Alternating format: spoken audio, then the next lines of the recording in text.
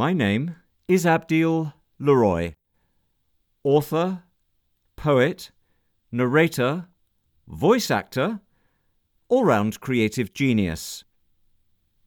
Welcome to episode 2 of this newly revised, super-duper, deluxe upgraded version of the podcast, which is coming out now on a weekly basis every Sunday. In each episode, I'll narrate an excerpt from one of my audiobooks, and at the end, I'll let you know about a book giveaway for the following Friday. To start with today, I'm going to quote from The Ballad of Reading Gaol by Oscar Wilde, and then do some lines from Dylan Thomas. And I'll be doing these quotations, as always, from memory. Then you'll get a scene from my epic Elijah, Book 4, in which I've imagined the great prophet going on a shamanic journey. And then I'll finish with some commentary in verse on the latest atrocities by the Saudi regime from my Verses vs. Empire series. Get it? It's a homonym.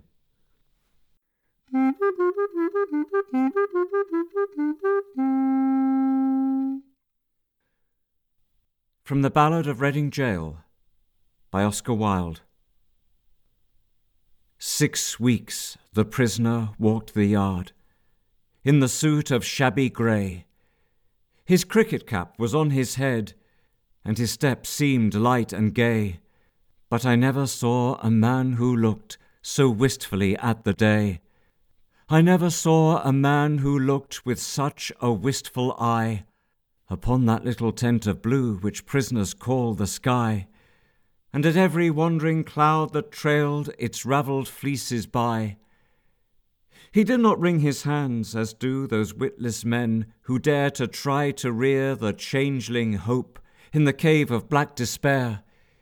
He only looked upon the sun and drank the morning air. He did not wring his hands nor weep, nor did he peak or pine, but he drank the air as though it held some healthful anodyne. With open mouth he drank the sun as though it had been wine. And I and all the souls in pain who tramped the other ring forgot if we ourselves had done a great or little thing, and watched with gaze of dull amaze the man who had to swing. And strange it was to see him pass with a step so light and gay, and strange it was to see him look so wistfully at the day, and strange it was to think that he had such a debt to pay. For oak and elm have pleasant leaves that in the springtime shoot, but grim to see is the gallows tree with its adder-bitten root, and green or dry a man must die before it bears its fruit. From Fernhill by Dylan Thomas. Now as I was young and easy under the apple boughs about the lilting house, and happy as the grass was green, the night above the dingles starry, Time let me hail and climb, golden in the heydays of his eyes, and honoured among wagons I was prince of the apple towns, and once below a time I lordly had the trees and leaves trail with daisies and barley down the rivers of the windfall light.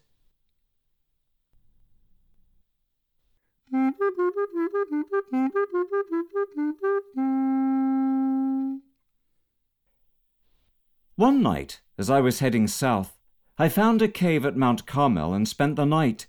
Not comfortably, of course, though I'm accustomed to sleeping rough, in caves or under trees, but warily, lest even there the spies of Jezebel might find me. Finally, I fell into a fitful sort of sleep. How long I had lain thus I do not know, when suddenly a hand tugged at my collar that pulled me deeper in the cave. I tried resisting, but I could not move my limbs, nor could I cry out. I was paralyzed. Back, the hand pulled me into a tunnel, and far I went, till just as suddenly the tunnel ended, and I found myself, although I don't remember getting up, standing beside a waterfall in daylight. a lush and verdant place, a steep ravine strewn with old branches, leaves and slippery rocks. The shaded parts were a carpet of moss, the air sweet-scented, rich with mist and rain, and the whole area alive with birdsong. Behind me was the entrance to the tunnel from which I'd come. This place was unlike any I'd ever seen. Another country, surely. Then, hearing footsteps, I looked up and saw a man stood by the edge, broad-shouldered, smiling, the shafts of sunlight mirrored in his eyes. He wore a tunic wrought of coarse grey cloth, and in his left hand held a wooden staff. "Moses?" I said, not knowing how I knew. He nodded slowly, then reached out his arm. I clambered up the steep and slippery sides to where he took my hand and pulled me up. "They called me Moses in a former age," he answered slowly. "Here, they call me Merlin." I marvelled at the power of his voice, with which the ground and trees seemed to vibrate. I asked, "Where am I?" I was in a cave on Mount Carmel, and it was night. But here the sun is high. Such trees I've never seen, nor ever heard birdsong so beautiful. "We are not bound by time or place, Elijah, you least of all. We are in Albion," he said, "which should be respite from that land parched by your word, barren as it must be." "You know my name?" I said. "Of course," he answered. "I've been expecting you, and there is much that I would share with you during your visit." "You know, then, that the land of Israel suffers from drought," I said, "but rains will soon return and rivers flow again." "'Tis so," my guide replied. "But ere you call forth rain again, the people must be made to see." "See what?" "This way," he answered. "Follow me." Moses set off, threading a zigzag path past ancient trees, whose craggy forms and shapes seemed somehow human, faces made of bark, past hanging strands of ivy, twisted vines, until we reached what seemed a natural temple, a tree that was a woodland in itself, with branches sideways grown and back to earth, sowing new roots.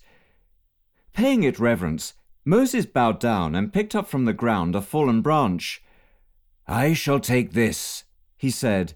"You take my staff." At first I was reluctant, for who was I to hold the staff of Moses while he held rotten wood? But so intent was he, I neither questioned nor refused. Within the tree's main trunk, wide as a door, and canopied behind a veil of vines, there was an entrance. Moses stepped inside. I followed him into this darkened space, then through the other side, a natural archway, another veil of vines, when suddenly I was enveloped by a dazzling light. We two were standing on Mount Carmel's slope, squinting before the glare of midday sun, surrounded by a rabble, perched on rocks, of noisy birds, not sweetly chirping as the woodland kind we'd left behind, but cackling, cawing cacophony of carrion crows, raucous unruly magpies, jays and jackdaws. Then Moses raised the branch he had been holding and threw it to the ground. Tradition tells of miracles he wrought with his own staff. It turned into a snake, made water flow from rock, parted the sea. But what could this remnant, covered in moss and waterlogged? I was embarrassed as the stick lay still. Nothing was happening. I thought the reason must be because he did not use the one true staff. I tried to give it back to him. He raised his hand to stop me. "Your great act must follow. Patience, man." We kept our eyes fixed on this lifeless stump of wood until, and almost imperceptibly at first, the bark turned into scales and it moved, writhing and slithering as a body grew. More than a snake, this creature sprouted wings and legs, and quickly grew until it stood the height of 3 men, fearsome to behold. It bellowed loud, fanning its wings, and trod so heavily that all the mountain trembled. Its skin was grey, its eyes translucent globes. I feared this thing, but how much more, when from its mouth a legion brood of vipers fell, all squirming there in hissing unison.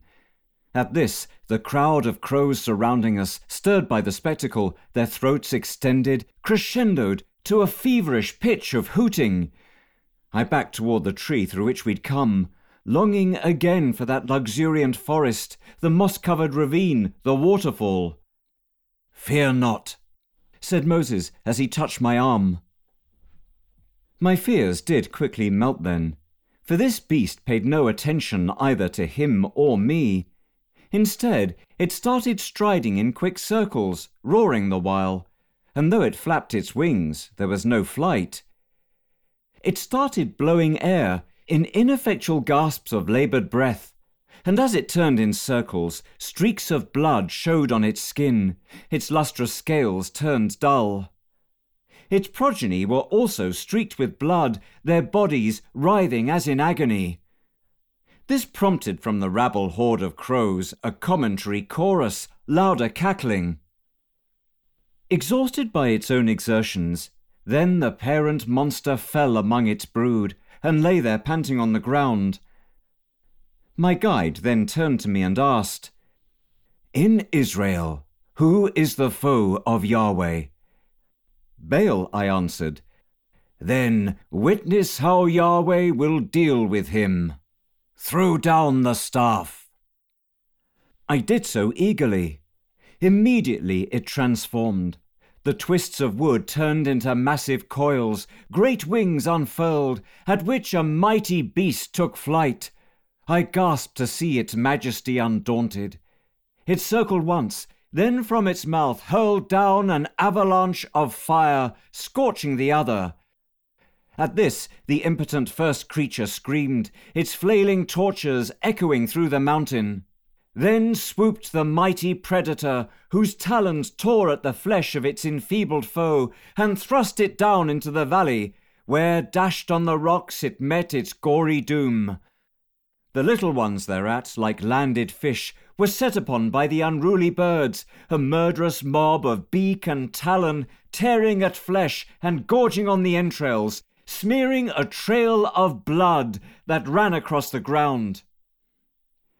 With that, the mighty beast returned to earth, drew back its wings, and bowed to us. Unsure of what to do, I bowed in turn, a gesture that seemed fitting, as Moses did the same. He touched the creature's snout, whereat the wings fused with the lizard body, and its scales returned to bark. Now Moses held his staff. "Elijah," said my guide, "remember this. This is your contest. You will set the stage, and on Mount Carmel wield the fire of God." "Just as that creature breathing fire?" I asked.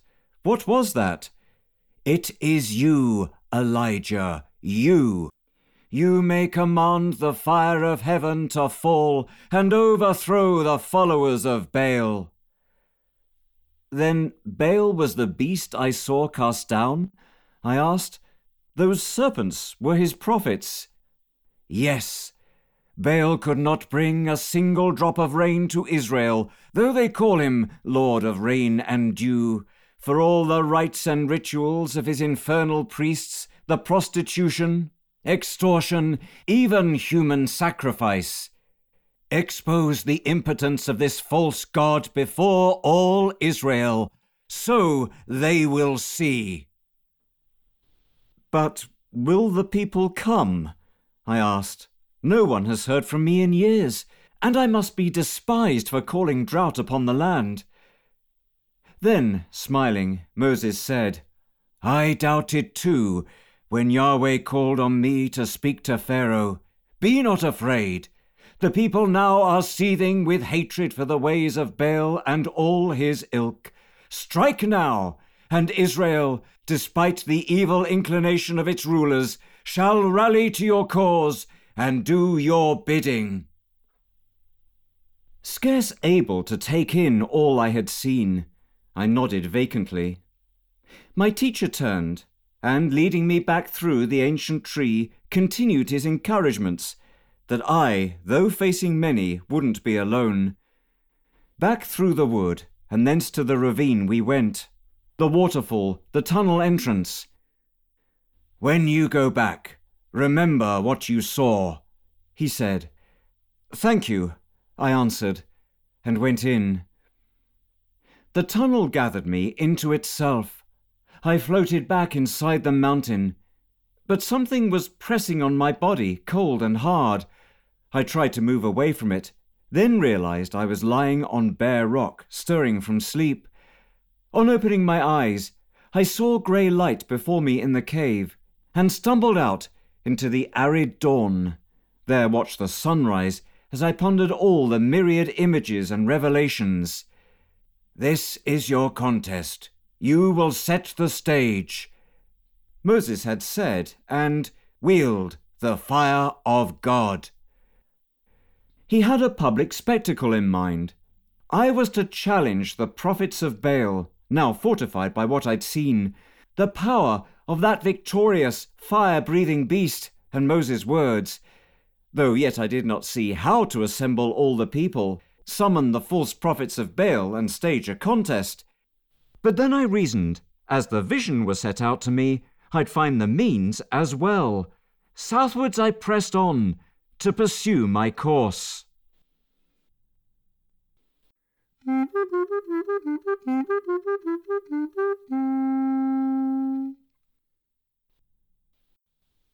Murder most sound. On the assassination of Jamal Khashoggi. King John, and by repute Richard III, echo in the Saudi prince's ploy to silence criticism, put to death dissent, and bump off critics who annoy. A man walked in the Saudi consulate in Istanbul and left in chopped-up pieces, a US resident and columnist, yet Trump's allegiance never ceases. With arms sales, banking interests, and oil flowing, he's silent, will not light the too-weak fuse, rather extols the tyrant kingdom where women may drive, their right to speak refused. Thus kindred spirits rule for personal gain. Arise the despots round the world again. Murder Most Sound 2. On the assassination of Jamal Khashoggi. 15 assassins of the Saudi state assailed Khashoggi in the consulate, hacked him to pieces while he breathed his last, one sawing bone while others held him fast, for 7 tortured minutes on the clock. Even our murderous CIA are shocked. Our so-called Secretary of State, meanwhile, poses for pictures and is seen to smile with Salman and his sinful son who rendered this vile act, a living man dismembered. The Saudi prince's own security, thus steeped in gore, blood-stained iniquity. And though they send bleach-wielding cleaning crews, this damned spot won't be scrubbed, read in the news.